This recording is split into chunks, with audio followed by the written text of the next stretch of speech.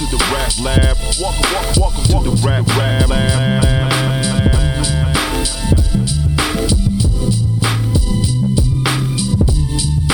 Welcome to the rap lab. Welcome to the rap lab. Welcome to the rap lab. Rap lab, rap lab, rap lab. Welcome to the rap lab. Rap lab, rap lab, rap lab. Welcome to the rap lab. Rap lab, rap lab, rap lab. Welcome to the rap lab. Rap lab, rap lab, rap lab. Welcome to the rap. Rap lab, rap lab, rap lab. Welcome to the rap. Rap lab, rap lab, rap lab. Welcome to the rap lab, rap lab, rap lab. Welcome to the rap lab. Rap lab, rap lab. Rap lab.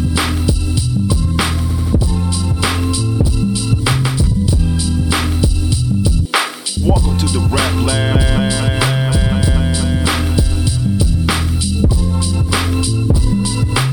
Welcome to the rap. Welcome to the rap lab. Rap lab, rap lab, rap lab. Welcome to the rap. Rap lab, rap lab, rap lab. Welcome to the rap. Rap lab, rap lab, rap lab. Welcome to the rap lab, rap lab, rap lab. Welcome to the rap lab. Ladies and gentlemen, it's Sunday, so you know what that means. It's all new episode of the Rap Lab podcast. It's your boy, the Candyman, the ALFRE to the D. It's your boy, ain't no father like me. It's the Rev Barber MC. And it's the one and only True G. Just call me the QG.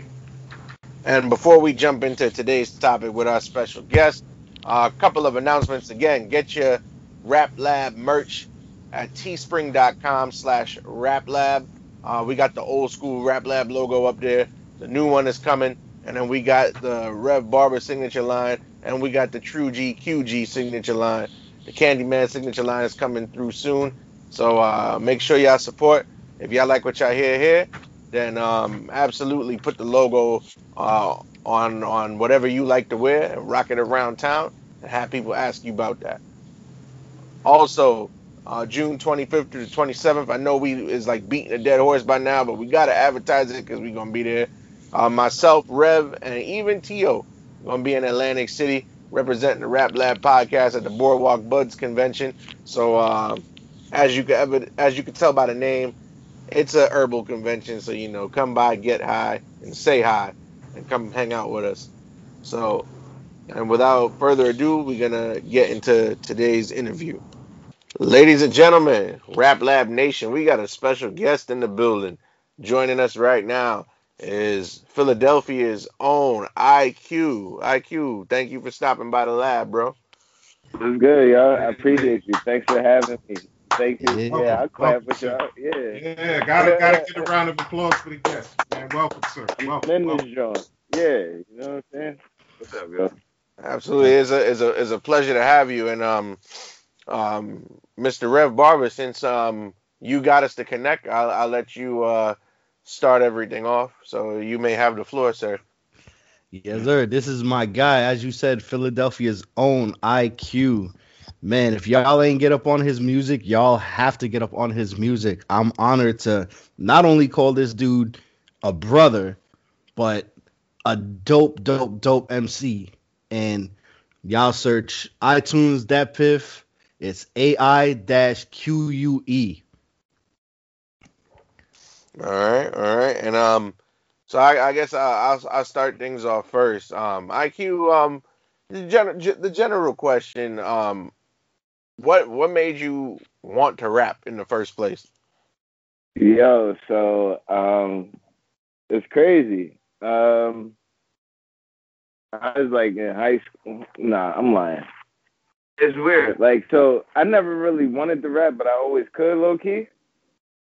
You know what I'm saying? So it was like, I think like when I started writing raps for real was like high school, and that's just because like dudes at school were battling. You feel me? And it was like, I could battle. I'm doing all this shit off top, killing y'all. You know what I mean? Like, and then it's like, all right, let me write some raps.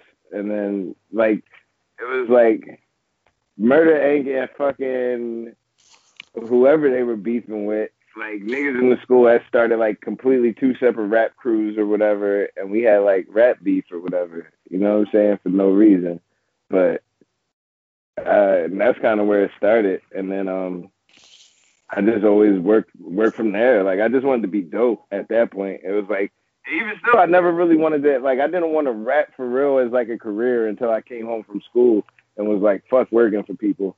You know what I'm saying? My bad. Can I cuss on this, John? Absolutely. Yes, sir. Uncensored. You can do that. Yeah, so then it was like, you know what I'm saying? Fuck working for people, dog. I'm not with this shit. You know what I'm saying? I'm a rap. And like yeah, that's where we at. Years later. Okay. Awesome. I could jump in with my question. Looking at the scene of Philly, there are many styles and forms of Philly rap.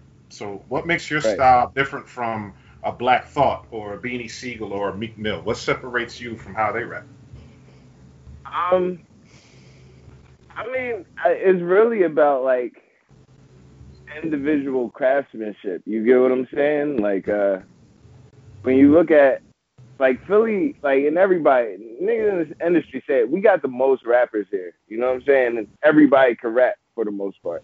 You know what I'm saying? Like, so it just it's like it comes down to like preference and like pizza.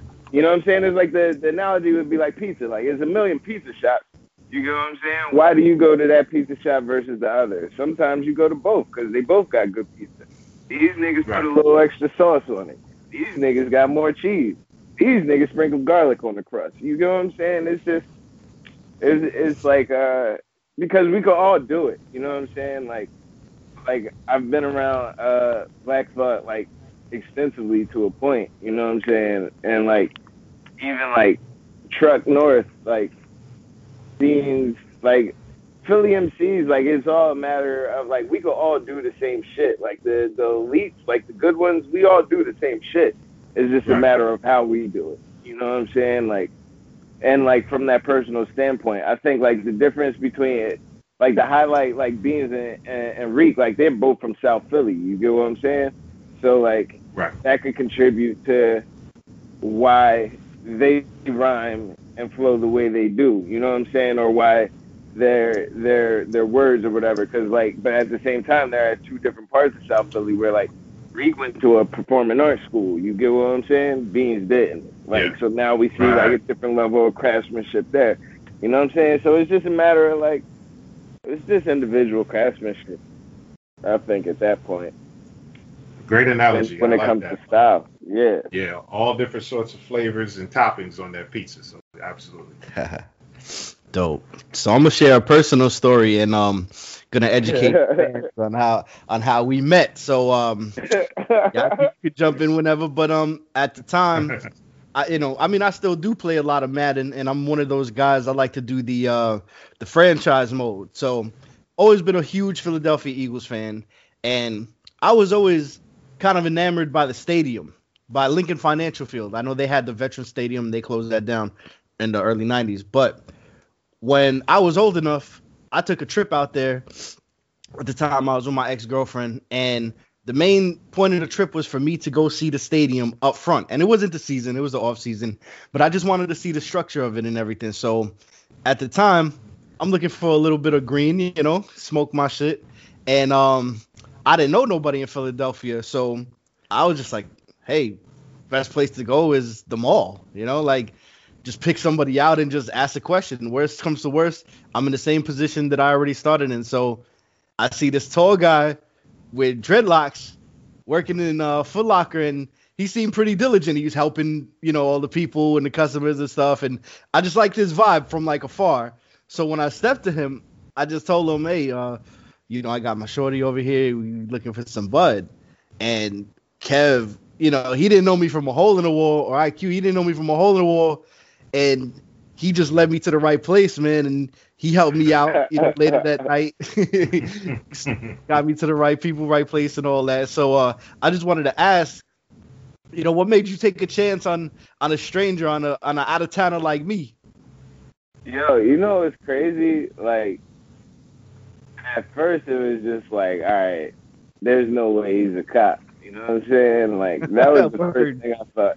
I'm like, is this nigga a cop? Like, did he just ask me?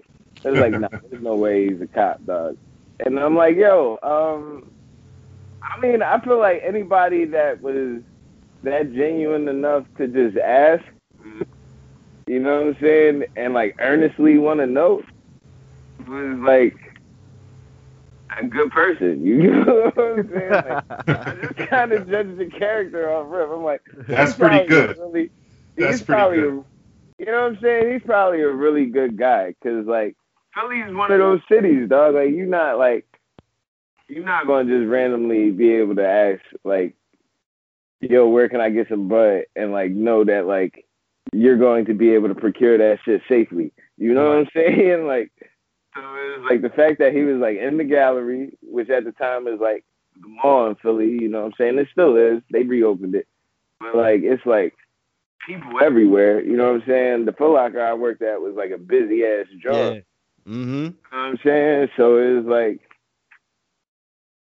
all right, this dude is genuinely in from out of town trying to buy weed and shit. You know what I'm saying? Let me fucking help him out. You just so happen to be like staying uptown too. That was the crazy shit.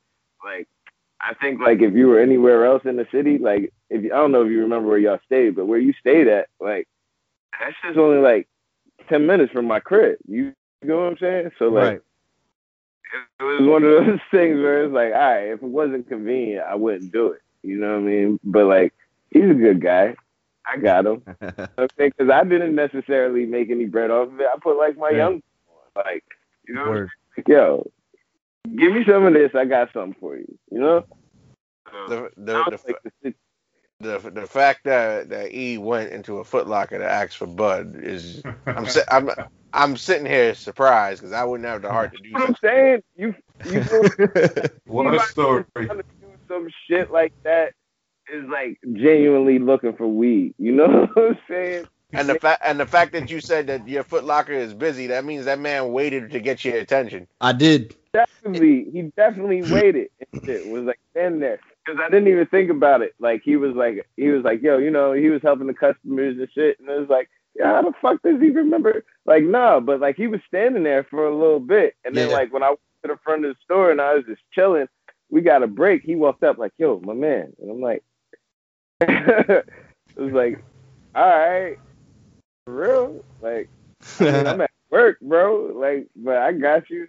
And then like what was even crazier, he's leaving out the part of like how like the bud probably wasn't even that great. Like, because I remember asking him, he was like, it was cool, it was whatever. I mean, it was like, I got better shit back home, but you came through in the clutch.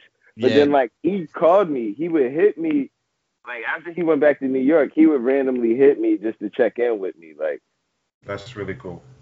You know what I'm saying? And I was like, yo, like, it was weird, because at first, like, you know what I'm saying, even though we say like city of brotherly love, like if you do some shit like that, you ain't necessarily gonna make a friend for life off of it. You know what I'm saying? Like it's not like, let me tell you about my best friend after that. So it's like, but like it was just crazy, because he was just, y'all know, because y'all work with him. He's just like the type of dude he was. It's just like, yo, how do you like deny somebody genuinely showing love and just, you know what I mean? Absolutely. Like, you don't. Yeah, you don't.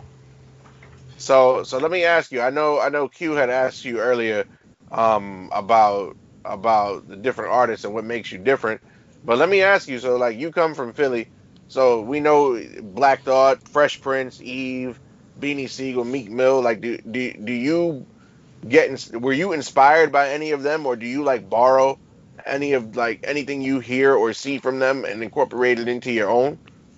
Yeah, I think like Eve not so much, because, and I mean, we'll call that sexism for what it is. You know what I'm saying? Like, because I didn't necessarily all the way get into Eve's raps, but like as men as a man, I don't necessarily identify with a woman's voice right away, like rapping. Understood. Like if she's like, you know what I'm saying? Like I have to really get into the artist, like, and listen to what she's saying. You know what I'm saying? And like at the time, like when Eve was popping, it was like there was so much other shit. Like it wasn't like I appreciated Eve shit for what it was, but like I can't really say like anything from Eve, but I will say like Black Thought directly, like his shit was like, how do you write the best verse of your life every single time? You get what I'm saying? Right. And like essentially that's what I try to do. You know what I'm saying? I try and make sure that like, and it's never the first draft. You know what I'm saying? And like that's more so like via like direct association and like being around like the crew.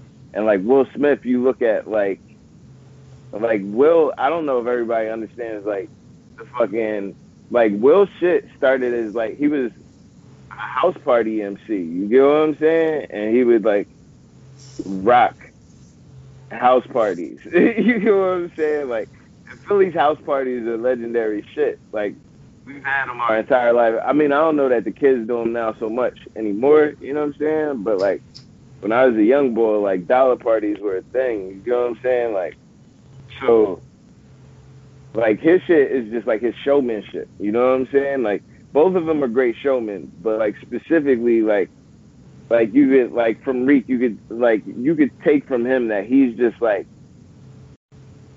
going to write a very strong verse. Every single bar is going to mean something. You know what I'm saying? Will is going to give you a great show. You know what I'm saying? He's going to engage you. So I think like that personality and that direct engagement and how you like essentially rock a crowd. Like, you know what I'm saying? You can't help but be directly inspired by greats when you see them and try and incorporate them. You know what I'm saying? I remember playing my first show at the Trocadero down here, like the night before or whatever. I went up to see Kendrick at Highline. You know what I'm saying? And like, awesome. You know what I'm saying? Knowing that I was going to be directly inspired by certain shit that he did on stage. You know what I'm saying? Because especially trying to make a live show better. Like you don't necessarily know what like those artists put into their work when they're like in a booth. You know what I'm saying? Working on shit or like recording. But like you see the outcome of it. You know what I'm saying? You see the result on stage or on the video or like wherever, you know? So it's like, I think like that's the biggest things. And like, you know, Philly, like our reputation is like, we have to rap, you know what I'm saying? It doesn't matter. Like we have to be able to rap. Like if you tell somebody that you rap and you're from Philly, you gotta be dope.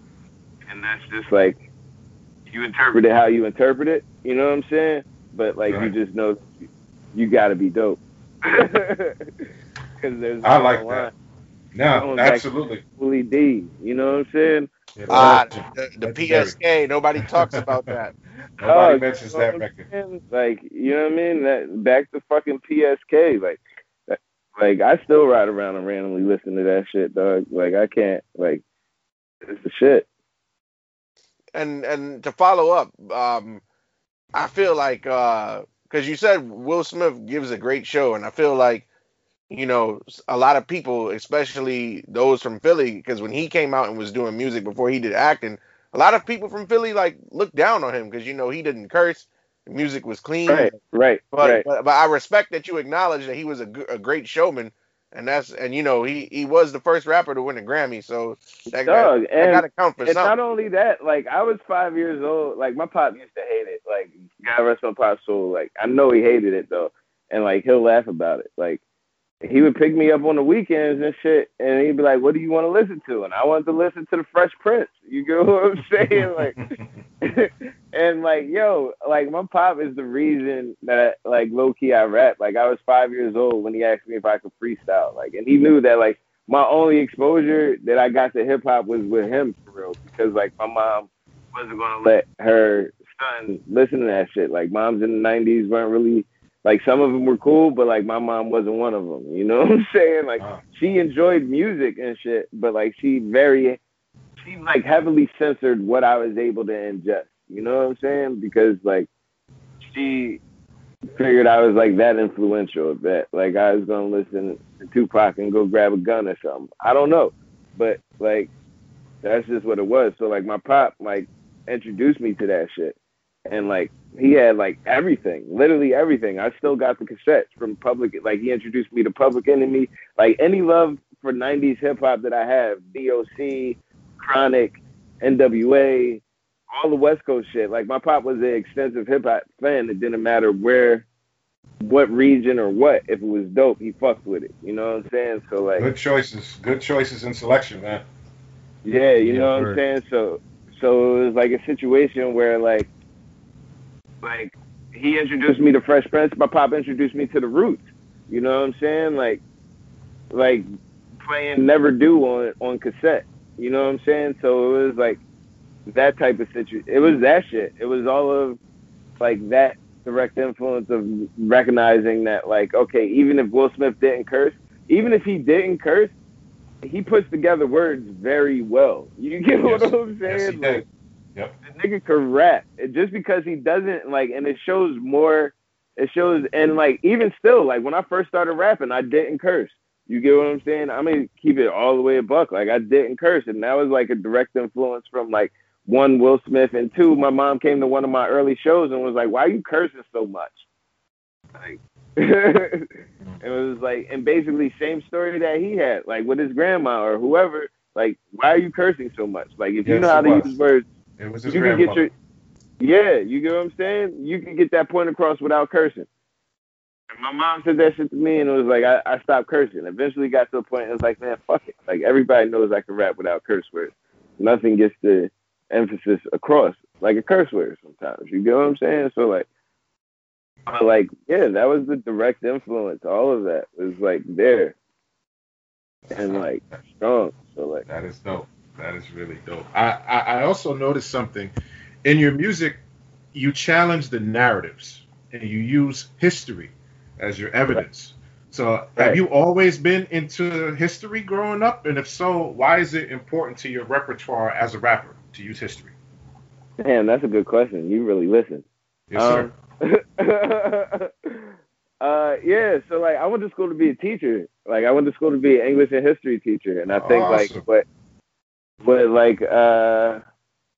the switch was in high school, I had a history teacher. Actually, like all of my history teachers in high school were legit except for one. You know what I'm saying? And that was like old white dude.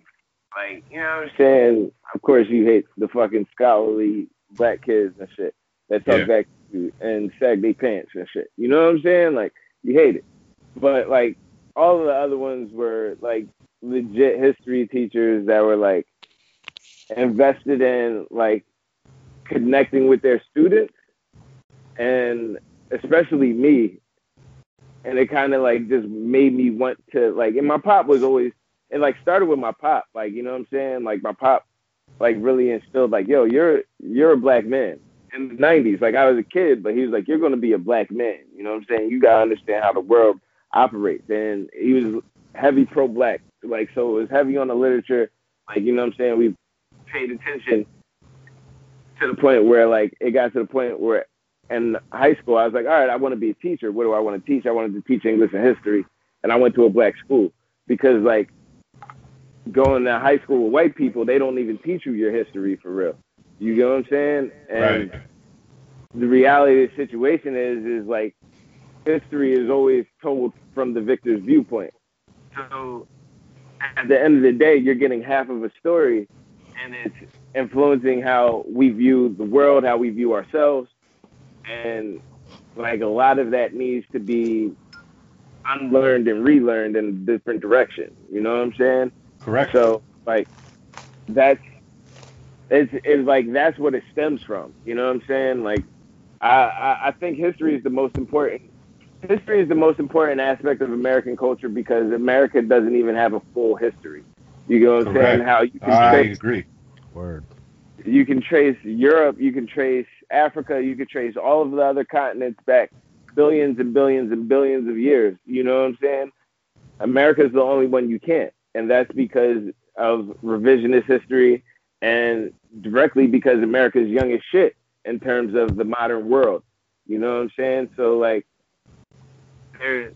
once they got here and once they started killing the natives and bringing black people over in slave boats and like completely revamping land, chopping down trees, mining for gold and building shit up, is like the history gets wiped because they don't want to be reminded of the shit that they did. You know what I'm saying? But at the same time, we still need to know because we have an innate attune. We're innately attuned with the universe and with the world. It's why we operate on the rhythm and the frequencies that we do. You know what I'm saying? It's why we see things. And like kids don't recognize that shit. And like people don't recognize that shit. It's not even just kids. It's like everybody. Like the majority of us don't have that realization that like we're looking at shit. Like America is young as shit. You know what I'm saying? Like 1776 is when they consider the birth of this country. But like the reality of the situation is because like they hardly kept records from the 1600s, from 1620 when they got here and started murdering people. So it's like, True. And that's kind of what the thing is. I think it's interesting too because when you look at it, like white people are like huge consumers of hip hop. You know what I'm saying? So, yeah, it attributes to the sales. Yeah, and it like them having to come to terms with like they just like good music because like like if you ask any like white person that's like that has like a real affinity for hip hop, like it started in the 90s. You get what I'm saying? And it's not directly associated with our relationship to the culture or to the music. Like it just started with the 90s with the shit that made them feel good. You know what I'm saying? So like the fact that they also kind of don't sit with these truths and like it's like put it in the music. You know what I'm saying? Right. Like Correct. You're gonna have to listen to it. You're gonna like it because the shit jams. It's a good beat. I got good beat selection. You know what I'm saying? So you're gonna listen to it. Yeah. There's nothing that's gonna resonate more with somebody's ear than listening to the good beat, and then when you got the lyrics that go with it, you can capture two markets. You got people that just like the way it sounds, and you got people that really sit and pay attention to what you're saying. So it works on both accords. Yeah, for sure. And like I think like it's important. Like even if you look at the history of the culture, the history of hip hop, like the purpose of the MC outside of rocking a party, you know what I'm saying? Once they started putting shit on wax was to tell the story, to share the narrative. You know what I'm saying? Like the commercialization of it kind of fucked it up. But at one point it was like story based. You know what I'm saying? Regardless of how you looked at it, like going back to like the freaks come out at night. You know what I'm saying? Like Houdini, okay. You know what I'm saying? All of that shit is story based. You think about like the original culture and like the actual culture of what like the MC's job was. It was like we're supposed to be here telling these stories, regardless of how we tell it. We're supposed to be expressing ideas for people to understand what to do, what not to do. We're you know what I'm saying? So yeah, I mean that's just kind of like where it comes from. Like all of that, and all of that encompasses into like me writing and trying to low key write like reference pieces. You know what I'm saying? For fucking rap music and shit. Like that. Word. So knowing you behind the scenes, I could just say honestly, before Meek even came out with Mr. Philadelphia, I feel like IQ was Mr. Philadelphia. Everywhere we go, somebody always acknowledging him, and it was like genuine love. Even if it was about like sports, meeting up at a bar, or importantly, what I wanted to get into is The Gathering. My man hosts the longest running hip hop collective in Philadelphia, and I've been behind the scenes with this guy, and he works, man. He puts his heart, soul, blood, sweat, and tears into The Gathering, man. Right. I stay there for like 2 or 3 days, and I'm there like a day before the event. But I know this takes months sometimes of preparation for certain artists, certain things that they do there. So IQ, if you want to just shine a little light on what The Gathering is and what it is that you do. Yeah, so that's dope. The Gathering is so the longest running, like E said, the longest running. It's a collective. It's a jam. You know what I'm saying? At this point, we're an organization, so it's like longest running hip hop jam collective organization in Philly. It started in '96 by Sarah Green, who is like the OG. You know what I'm saying? I got involved via Eve, who got involved shortly after her. When I came home from school in 2008, 2009, at the end of 2010, he asked me to be on the board, and then like kind of like just transitioned into like a co-director type of role where like really it's about like, and I wish we had more, like, you know what I'm saying? I wish we could do more. Like, it's all volunteer shit. It's all from the muscle.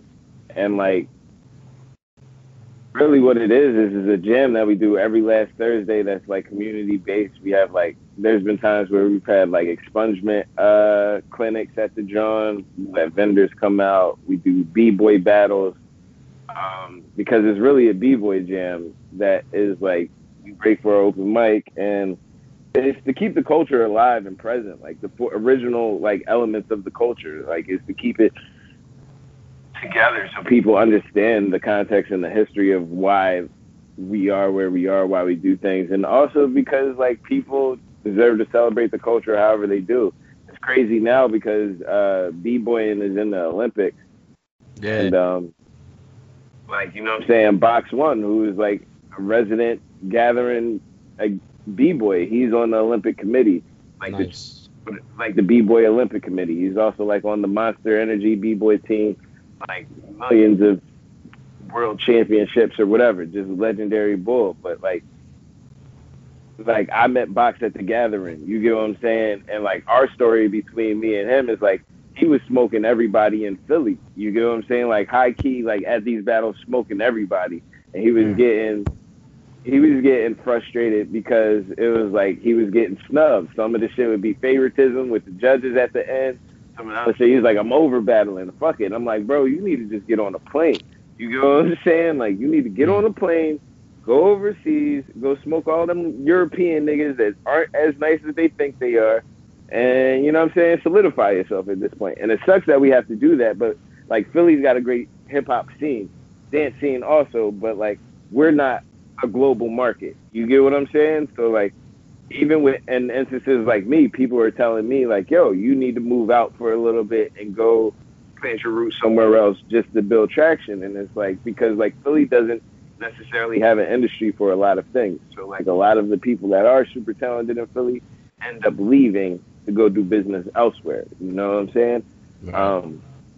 And it's the same thing with him. Like, you know what I'm saying? He starts smoking people over there, ends up getting a residency, lived in Europe for a minute, comes back and like smokes people here. He gets picked up on the Monster sponsorship. So it's like shit like that cultivated. Like I would have never met Box. Box would have never he probably would have eventually, or maybe not. You get what I'm saying? But like that, but him having somewhere to jam and smoke people every month, you get what I'm saying? Like platform just for because he was, you get what I'm saying? Just because he was dope. Like our open mic, like some of the MCs that I'm linked up with now, I've met at the open mic. You get what I'm saying? Just because, like, so it's just like, it's one of those organizations and events where, like, you know what I mean? You don't necessarily choose it; it chooses you. I never necessarily thought that I was going to be involved with it this deep at like 12 years now. You get what I'm saying? Or 11. You know what I'm saying? But like, I love the culture, and like, if you love the culture, you can't but not love the gathering or be a part of it. And it's like really about instilling the values of the culture to the community. You know what I'm saying? Because like a lot of times we forget that shit. Like people don't operate the same, and it's like we need that love for real, for real. It's all love. It's an event, whether it's tough love, like you getting smoked in the battle, or genuine love, people like telling you how good you are. You know what I'm saying? Like, but it's still all love, and that's like really what the focus is. And if I could jump in, you know, I think it's super important that also that kids are actually allowed to come in there. And I've been there where I've seen kids staring at the stage and watching these guys dance and watching them MC. You know, it's an influence that they need too, because, you know, they have big dreams. And and big creative minds. I see them seeing themselves up on that stage, wanting to do that. Right. And those dreams need to be nurtured. And like people's dreams, like creative talents and dreams need to be nurtured. And it's like there needs to be either like an incubator. Like there's the only reason I'm as dope as I am is because I basically went through the gauntlet of rhyming at the gathering. You get what I'm saying? Right. And having to battle motherfuckers that were like way nicer than me, and not necessarily on stage battles, but like cypher, like intimate, like, you know what I'm saying, face to face battles and shit. You know what I'm saying, on some real shit. Yeah. So it's like, It's that like, experience that helps you and nurtures you, right? Helps you grow as a rapper. Right. Like having somewhere to practice my stage presence every month. You know what I'm saying? Is part of the reason why I'm so dope on stage now. You know what I'm saying? Like it's the little things like that. So like that's kind of where that's what the gathering is. It's like an incubator for talent. It's a jam. It's a refuge, you know what I'm saying? It's like Thanksgiving dinner every fucking month, you know what I'm saying? Like that's kind of what it boils down to, because you leave feeling nourished, you leave feeling good, you see your friends that you haven't seen in forever. I'm excited to host the first one after like quarantine when we're allowed. They're talking like the end of the year, but that's gonna be dope. That's gonna be good. Yeah, that's what really, and that's where like soon as I understand like what day we could do it and like how guidelines and shit are gonna be affected, that's when like I could accurately plan. We were gonna try to do a like a panel discussion or like a movie showing or some shit like that, but like via Zoom. But it just would have been too much, like to try and organize. And like, it's like at the end of the day, it's like we're really like a live event. You know what I'm saying? And like people want to come jam and they want to dance, and they want to rap, and they want to listen to a DJ. You know what I'm saying? So it's like, that's kind of like, that's the importance of like the event and the gathering. You know what I'm saying? People look forward to that shit every month. 100%. Cool. Let me ask you this question. Because sometimes part of a rapper is not necessarily what you say on wax or the songs you make, but it's in the name. So what moved you to pick the name IQ? And did you have any other rap names before you settled on this one? And if somebody asks you, who is IQ? Yeah, so IQ is actually IQ is a childhood nickname, actually. Like from like the homies, like it was our clique, it was our crew, KPA and shit, and you know what I'm saying. IQ was like the name that like I ended up with. I was originally, when I was a kid, I was IQ the Evil Genius. You know what I'm saying? Because it was like about the shit we were getting into. Like if we were coming up or doing something kind of crazy or whatever that we shouldn't necessarily be doing, like I 9 times out of 10 like had hatched the plan. You know what I'm saying? Like, so that's where it literally stemmed from. And then it was like, at the same time, I had homies, like the rap shit that I was doing in high school in Jersey with the homies, I was David Blue, and that was from a completely separate situation. But like IQ was more about who I was, and like it attributed to like always thinking and adapting to concepts, you know what I'm saying, and being innovative. So it turned into a situation where like it was originally IQ the MC, and then I just shortened it, which is why it's still IQthemc.com and all that shit. And I just shortened it to IQ because people don't necessarily like IQ the MC felt cheesy after a certain point. I ain't going front. Like it just kind of like, it's like, all right, people know what you do. You don't have to title yourself. You know what I'm saying? IQ the MC. Like day one fans know what the fuck time it is. But at the end of the day, you know what I'm saying? So it easier. Is that how IQ McBoogie came about? Yeah, so IQ McBoogie came about as like an alias, like on like a record we were doing. I forgot what record we were doing. And like essentially it became an alias, you know what I'm saying? And is the same way like you would get into like an Outkast album and Big Boy will run through all of his aliases like Big Boy, aka Sir Lucius Left Foot, aka Daddy Fat Fat, aka you know what I'm saying? It was essentially just an alias. It was like a persona of like who I was, you know what I'm saying? Because I'm multifaceted and shit, and like it was just one aspect of it, and I think it was kind of it deserved its own right. Like IQ McBoogie like deserves his own person and his own flaws and like his own identification because of the subject matter and who he was to a degree. It was all IQ, but like it was that was the goal of IQ McBoogie and shit.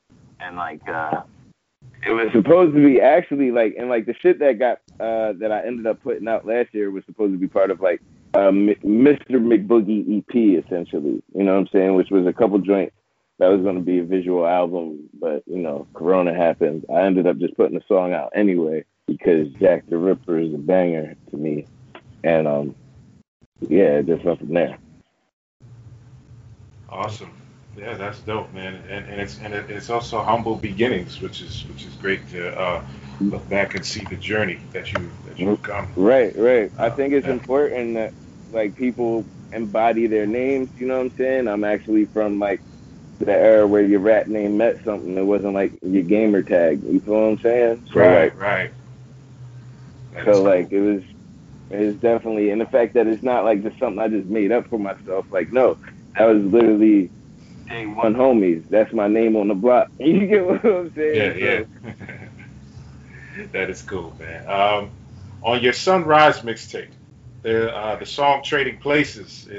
When I heard it, it's reminiscent of the Far Side, the record "Running."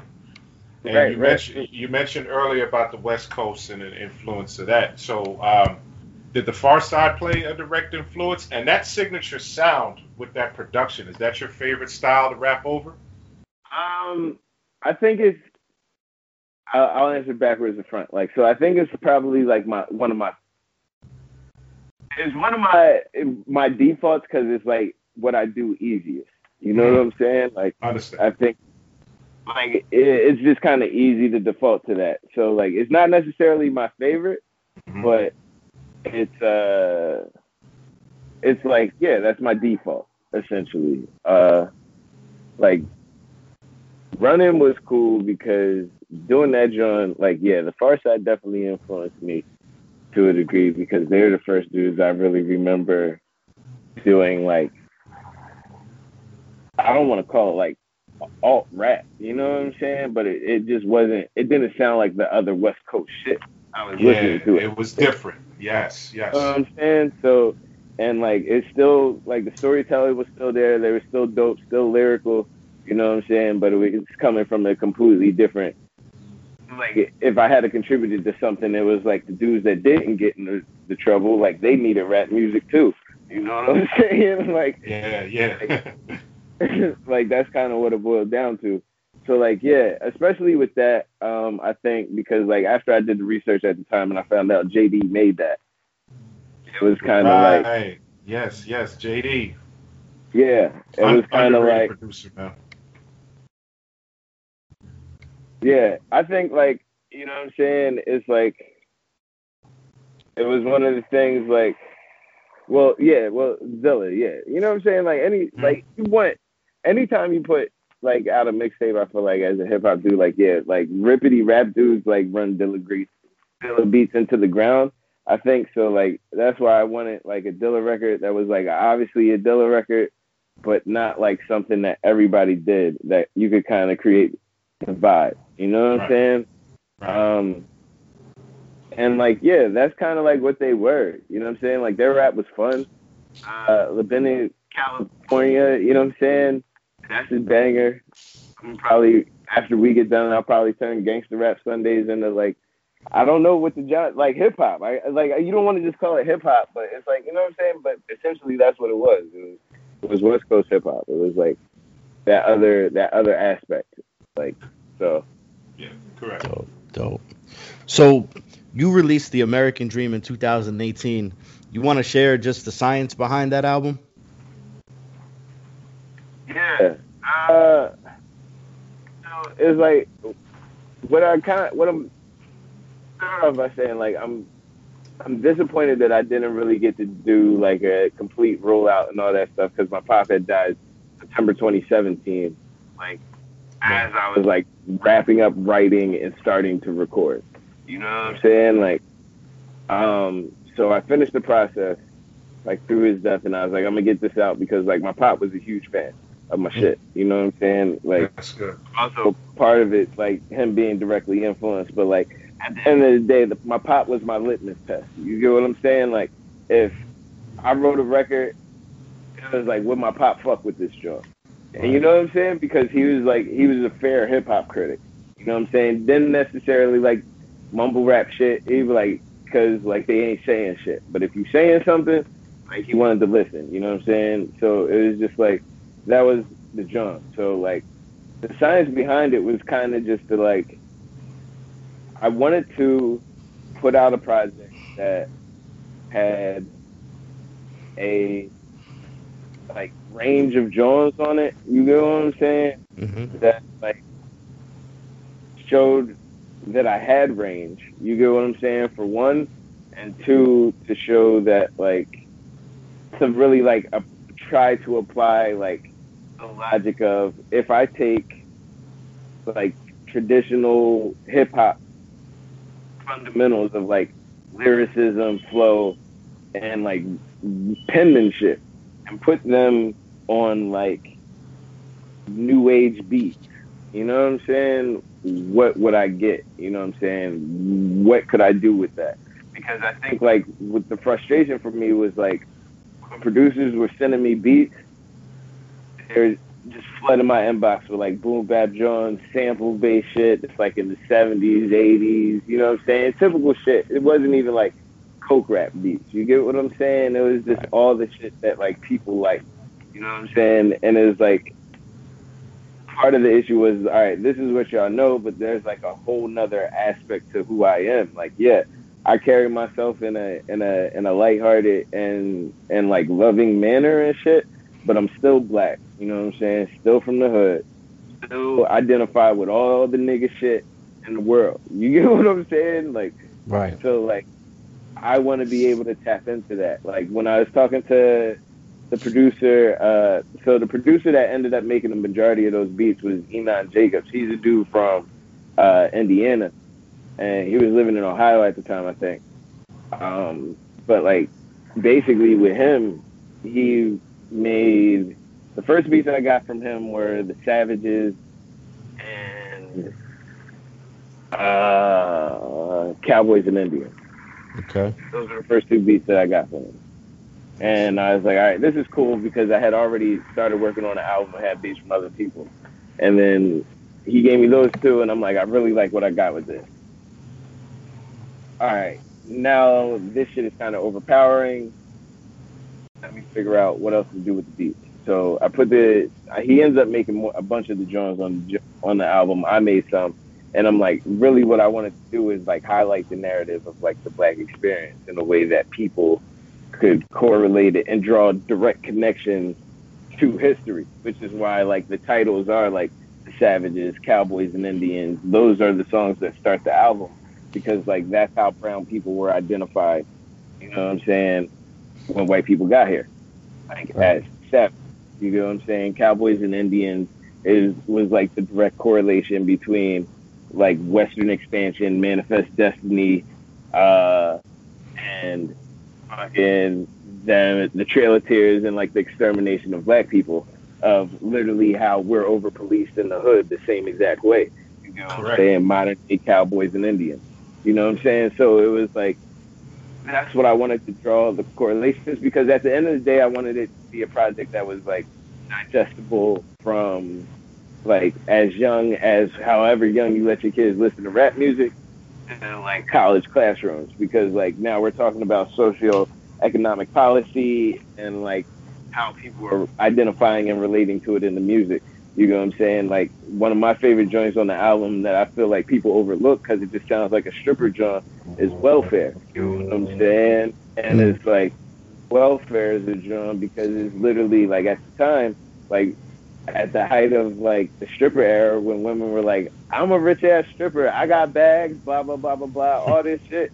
It's just like, but what are you doing with that money, bitch? You get what I'm saying? Like what are you doing with that? Like, Right. niggas are coming into the club. Niggas sell fucking coke all day to come fucking throw dollar bills on your ass, and you go home and do what with that? Is that money going back to the black community? Is it going to the Chinese people? Because like you just walked home with 40 racks. You know what I'm saying? Like, so it was more so about like economic accountability. On the surface level, it's a stripper joint. You get what I'm saying? But like you get into the lyrics of it, it's really about like breaking down like shit from like the trauma to like the actual question, like, shorty, what you paying for it? You know what I'm saying? Like, so it was like that little shit. Like, it just kind of wanted to, like, that was the science of like trying to draw direct correlations between specific points and like American culture and American history and how it related to black people, and like apply like and give people the modern analogy of it. You get what I'm saying? So very good. I like that analogy. So in researching your stuff, IQ, I not only listened to your music, but music you was featured on too. And one song that I really liked was a Night Owls theme. I feel like you really I feel like you really bodied that. Can you tell me how that came about and how you linked up with Reef, the Lost Cause, and all that? Yeah. So Reef is my guy, and which is like crazy because that's kind of like how I knew. In a sense, once I had gotten to a certain tier of like Philly MCs, you get what I'm saying? Where it was like Reef went from being like, yo, that's Reef the Lost Cause to like Reef is my peer. You know what I'm saying? Like, so the producer was Road Gold. Harry does like a lot of dope shit. He's a live drummer. He's a drummer, but he got into production, made a bunch of drums. I actually did another one with him before that called The Speakeasy, which was a song with me, Visto, and the Bull Bay. And that was a good joint. That was like one that my mom liked. I don't know if Buddy took it off like iTunes or whatever, or then his distribution company or whatever. But like low key, it was whatever. It was a jam. So like he ends up coming up with another joint. Like at the time, like Harry was working like kind of sporadic, so he'd be like, "Yo, I'm working on this stuff. I'm working on this. Yo, I'd love to have you come do something." And it's like, all right, whatever. So this was, I think, like Night Owl's theme was something where like I had heard the beat and I was like, "Yo, I love that beat," like because he had just put out the instrumental. And then he was like, "Yeah, I think I'm gonna try and get MCs on it or whatever." So then Reef ended up doing an entire song to it. And Harry was like, "Yo, I like the song, but like, you know, I'm thinking just only giving him the second verse and having somebody else hop on the first. Do you want to get on it?" So I was like, "All right, whatever." So like that second verse was already laid down, and like part of the hook was, you get what I'm saying? So like the part, like, so it was basically half a hook and Reef's verse. So my job was like to write basically the first part, the first verse, and then right into the song. So it was kind of easy because like he highlighted on stuff, and it was just like the Night Owl, like the Night Owl, like in Philly. All right, so and that was the other thing. Like, I spent a lot of time on the Night Owl. You know what I'm saying? Because in Philly, like it's not like New York. After a certain point, the trains would stop running, and once the train stopped running, they just ran buses because we only had the train that went north-south, and we had the train that went east-west. Everything else was like buses or trolleys in southwest. So like the Night Owl would be like bus. So like if you go to the club, you don't got a car, you go to a party, whatever, you get out and you don't got a ride. You gotta get home 9 times out of 10. You gotta get on the Night Owl. You know what I'm saying? So like, and I had to ride the drum from like if we was partying in downtown, like I had to ride the drum all the way up to the second to last stop. You get what I'm saying? Because I live uptown. So it was like, and even when I didn't live uptown, I lived out west. I had to ride it like to the second to last stop, almost. You know what I'm saying? Because I lived on 60 or 56th Street. You know what I'm saying? Which is like 4 stops from the end of the line. You know what I'm saying? So it's like those entire rides, you see everything. You know what I'm saying? Those entire rides, you think about your day, you think about all the shit. So it's just like, you know what I mean? It just turned into a thing like like, yo, all right, I got something for it, and I wrote that shit. Like it was weird. That was my first time writing into that song, like writing into somebody else's verse. You know what I'm saying? And like, so I wanted to make it sound as cohesive as possible. You know, because like his joint had been living for a second before Harry actually hit me up and was like, "Yo, hop on this joint." So Cool. that's kind of how it came about. Yeah, Reef's dope. He still does so much stuff in the city, randomly, like local shows. I think you came to the gathering, He Rock, right? Yeah, I did. Definitely a memorable night, man. You know, I just want to share a small story, but like when me and IQ started kicking it, one of the first things I asked him is like, "Yo, you listen to Reef the Lost Cause?" Because I know he was from Philly, and I feel like that was like the approval stamp that I got. Like, all right, this is a legit cat right here that IQ was thinking of that when I asked him that. That is awesome, man. And it shows us a small world how music unites and connects people.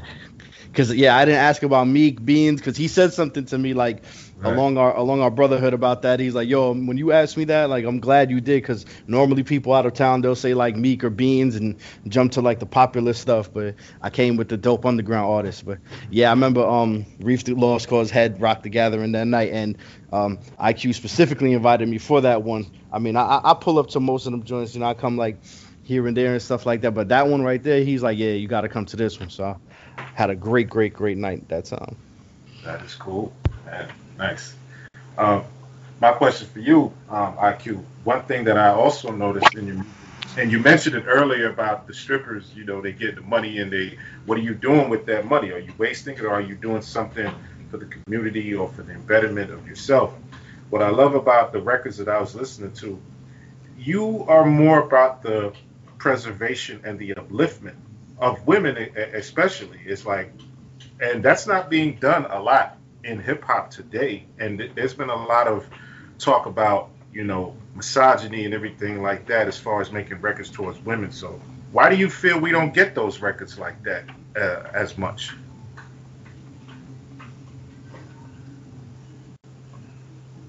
Can y'all hear me? Yeah, my bad, dog. My pod's disconnected for 2 seconds. I think that like part of the reason that we don't is because like people don't know how to express pushing for women outside of like I want to fuck, or I hate this bitch, or like she ain't loyal, or she a hoe. Right.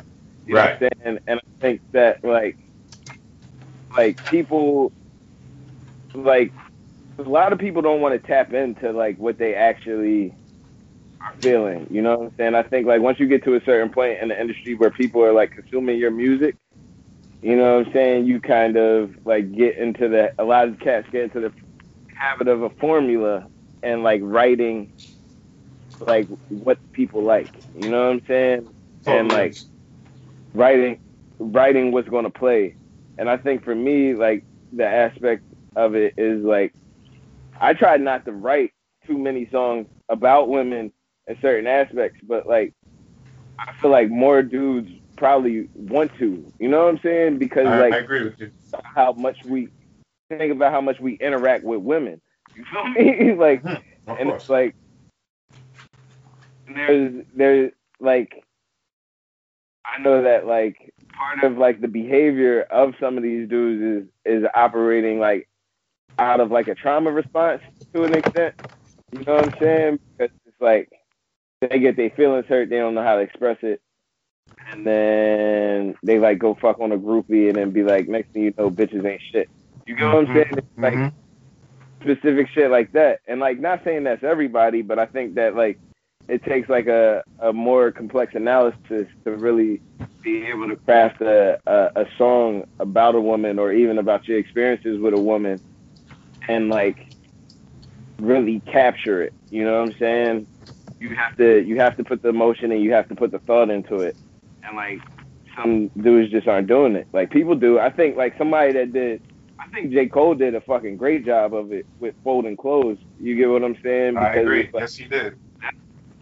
Like that's a fucking banger. You get what I'm saying? Like because it captures like it's it's there. Like that's somebody that actually thought about like, you know what I'm saying? How does she make me feel? How does this relate? How do you know what I'm saying?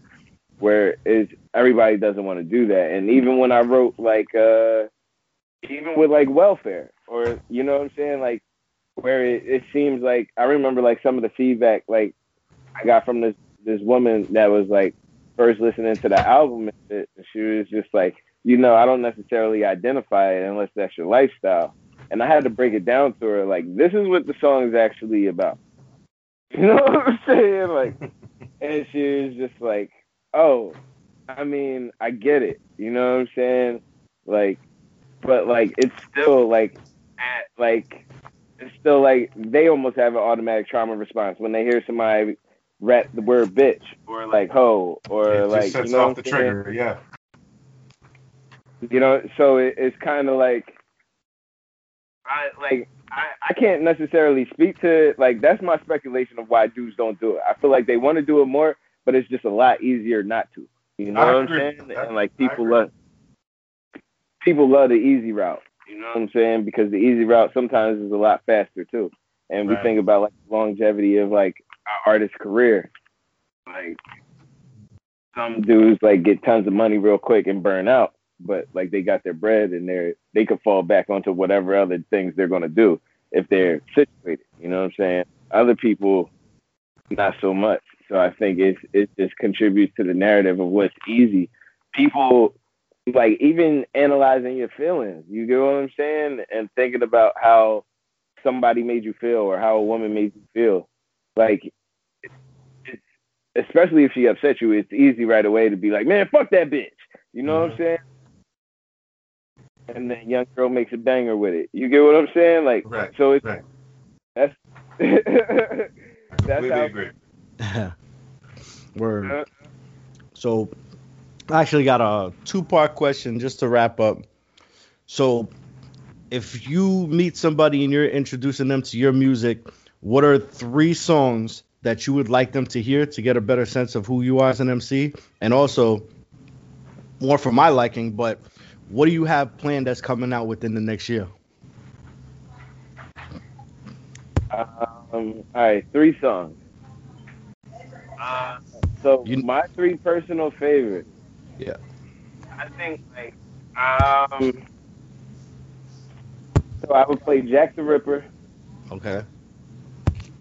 I would play Chasing Sunrises. And then like if I could just give them anything, I'd probably No Dollars, No Cents. Yeah, it's gotta be like No Dollars, No Cents. That's my joint right there. Yeah, probably like yo. And what's crazy is I think about No Dollars, No Cents, and I was thinking about what else was on like in that era that I wrote. Yeah, it was really No Dollars, No Cents was a banger. People really liked that song. Like that was the one that got people going at shows too, which was crazy. And Odyssey made the beat, and I like grabbed that off of like a beat tape, and it was like, all right, this is the jump. So yeah, probably those 3. Probably Jack the Ripper, the Garvey Mobile, not Chasing Sunrises, the Garvey Mobile. I like Jack that. the Ripper, the Garvey Mobile, probably No Dollars, No Cents. Yeah, because I feel like that's like it's like.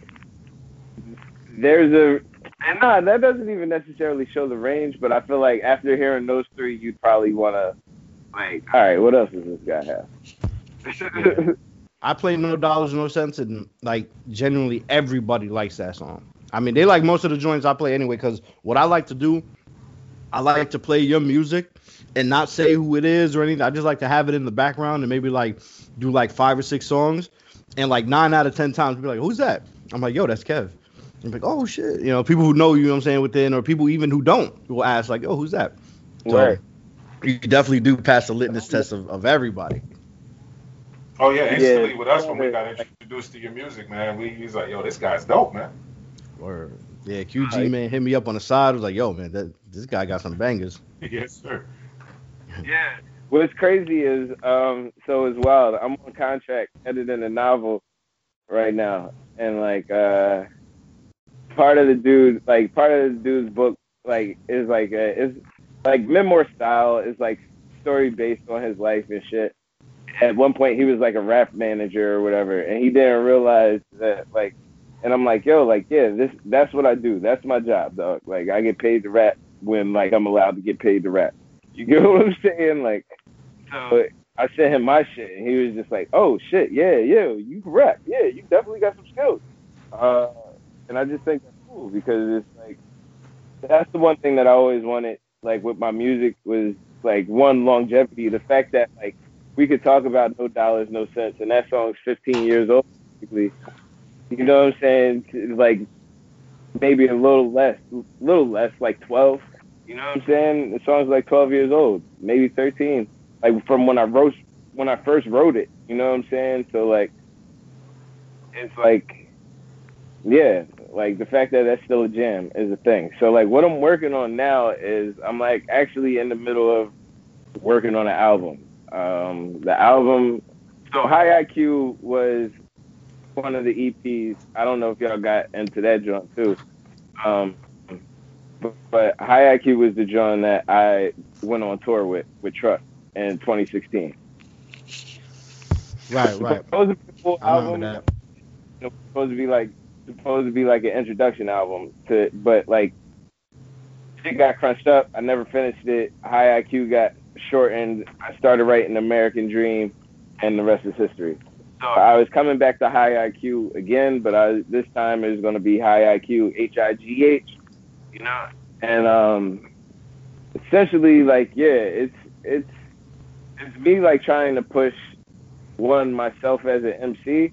You know what I'm saying? I think, like, a lot of, and like, listening to the feedback that I got from, like, certain people, and like looking at analytics, right? Like, because I want everybody to listen to my music. So, like, right now my fan base is like 65% men. You know what I'm saying? Ages 22 to 37 or some shit like that. You know, like, that's the bulk of my fan base, which is, like, cool. You know what I'm saying? Because, like, niggas love rap. I love rap. You know what I'm saying? It's like, but, like, also, I want, like, the feedback that I got from some women is, like, the tones and shit. So, like, I wanted to try and challenge myself not to write something that was so, like, socially constricted to, like, what the American Dream was, right? Part of the American Dream was me getting that shit off of my chest. So that way, if I make any type of music before, one, there's already, like, there's a palette there. Like, you see that I've already dabbled in a bunch of different shit. You get what I'm saying? And two, it's like, that was very rap album, like hip hop album, you know what I'm saying? And I wanted to come back with, like, a hip hop album. Kind of wanted to make it a little vibier, but I wanted to challenge myself. I have a problem writing songs that, like, are for a good time. You get what I'm saying? Like, I can't, like, when I sit down to write, I can't write a party record, like, or I can't write, like, a bop or, like, a top 40 drum per se. I can just write what I think feels good. So I think, like, with my beat selection this time, I'm taking the same concepts of, like, barring out on certain drums, but I'm also trying to write songs and put, like, different things into the music, like incorporating, like, frequencies and, like, lifting vibrations and shit. And it's still telling a story. It's essentially a narrative of, like, a young man finding his way to enlightenment and, like, ultimately high IQ. You know what I'm saying? Like, that's what we get to at the end of the album and shit. So, like, yeah, I'm, like, pushing myself creatively. Realistically speaking, like, right now I'm, like, 6 tracks in, 7 tracks in. I want to make maybe 20 before I get it down to 12. You know what I'm saying? So, like, that's kind of where I'm at with it. But that should be out by the end of the year. If not, I got a dope EP coming out. So, all right. Yeah, and when is that EP dropping? Oh man, don't make me put a date on it, Rev. You know what I'm saying? What are you talking about? It drops when it drops. Just look out for it. It's No, dropping. I'm only asking Yeah, because no. I'm only asking because I'm looking forward to it. That's why. Yeah. Yeah. No, I know. So it's crazy because I've been writing a lot of music. You get what I'm saying? So it's like I don't know what's gonna go where. Like part of me doing an inventory the last couple weeks and like recording and knocking Jones out was like I know I have been writing songs, but I was kind of in a place where I was like a little depressed because I'm like, yo, what am I working on?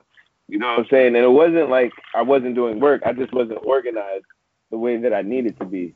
You know what I'm saying? So like I've been making beats. Like and I had a beat on American Dream. Like I made Escapism on the American Dream, which is like that was like one of my personal faves too. But like file got corrupted. I never added a bass line, but it's literally like that was my attempt at a party record. You know what I'm saying? And like the reality of the situation is when I make like feel good party records like that, like it still feels good, but like it's still a fucking rap song. So you know what I'm saying? Trying like I want to take the approach of like less is more, not like less words, but like challenging myself to say what I need to very concisely. And still rhythmically. You know what I'm saying? It's just like pushing the boundaries. The EP will probably be like whatever I decide. Like if I get to a certain point and I find and capture the vibe and like connect the dots like on the album, like it'll probably be the stuff that I start scrapping. It might be like I honestly want to just do a genre where I just put out an EP of the songs that I made. Like with the I made. Problem is some of that shit's really good and going on the album. So like I gotta figure out. It's just really getting organized. You know what I'm saying? I'm excited about the project because like it's not like I'm chasing vibey.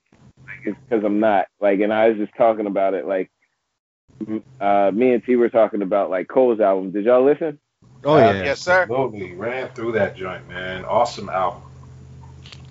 Yeah, so all right, here's and this is well whatever. This is an interview and this is no disrespect or whatever, but I think maybe because it's like I'm in album mode, I got like 2 tracks in when I was in the shower and it just wasn't what I was looking for. You get what I'm saying?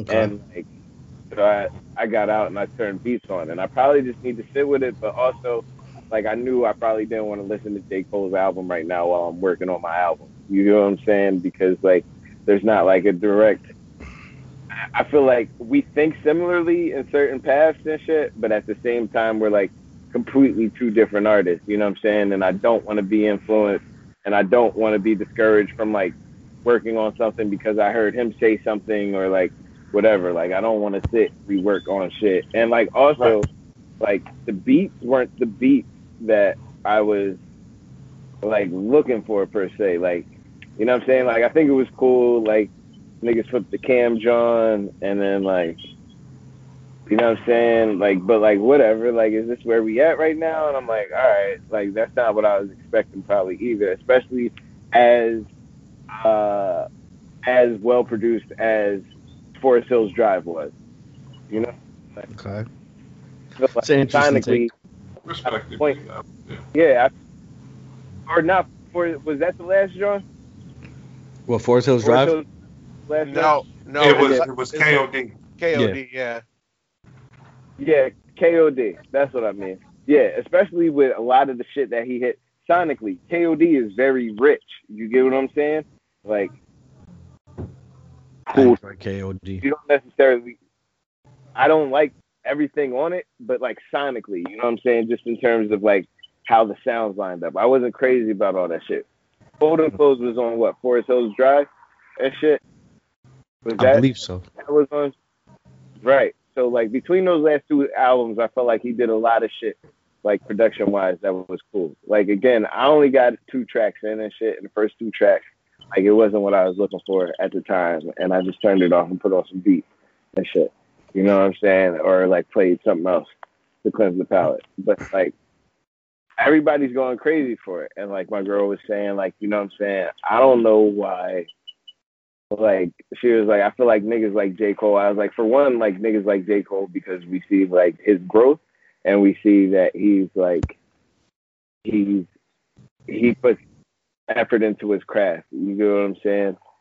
And like he says some cool shit, but also he identifies as a nigga, and niggas identify with niggas. Like we know when we're listening to a nigga that we can identify with. You know what I'm saying? So he says shit that we can identify with.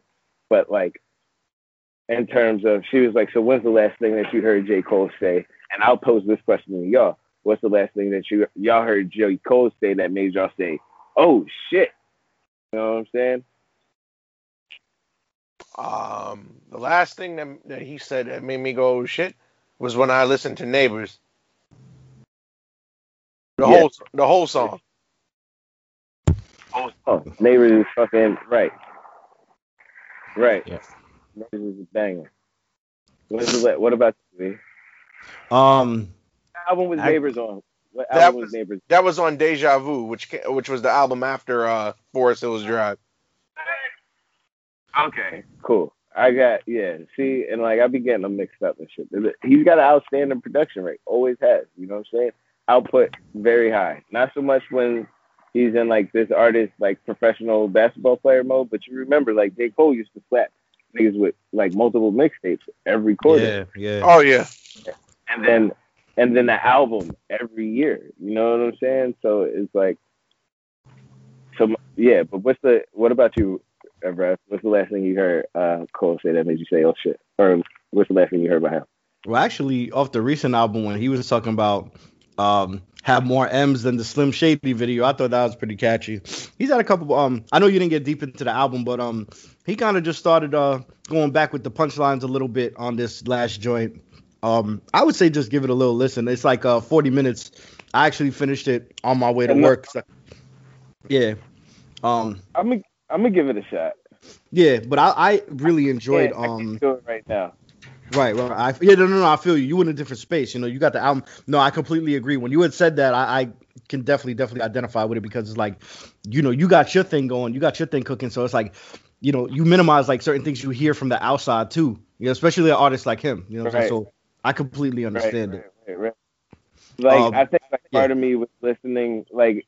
Too, when I went, I was going to listen because I wanted to hear production-wise, like what he was doing, you know what I'm saying, just to get an idea, you know what I'm saying, and like the first couple of joints, like the first two joints start off how they start, and I'm just like, all right, whatever, like I can listen to something else. My ears need something different today. Sure. So. Word. But nah, go ahead.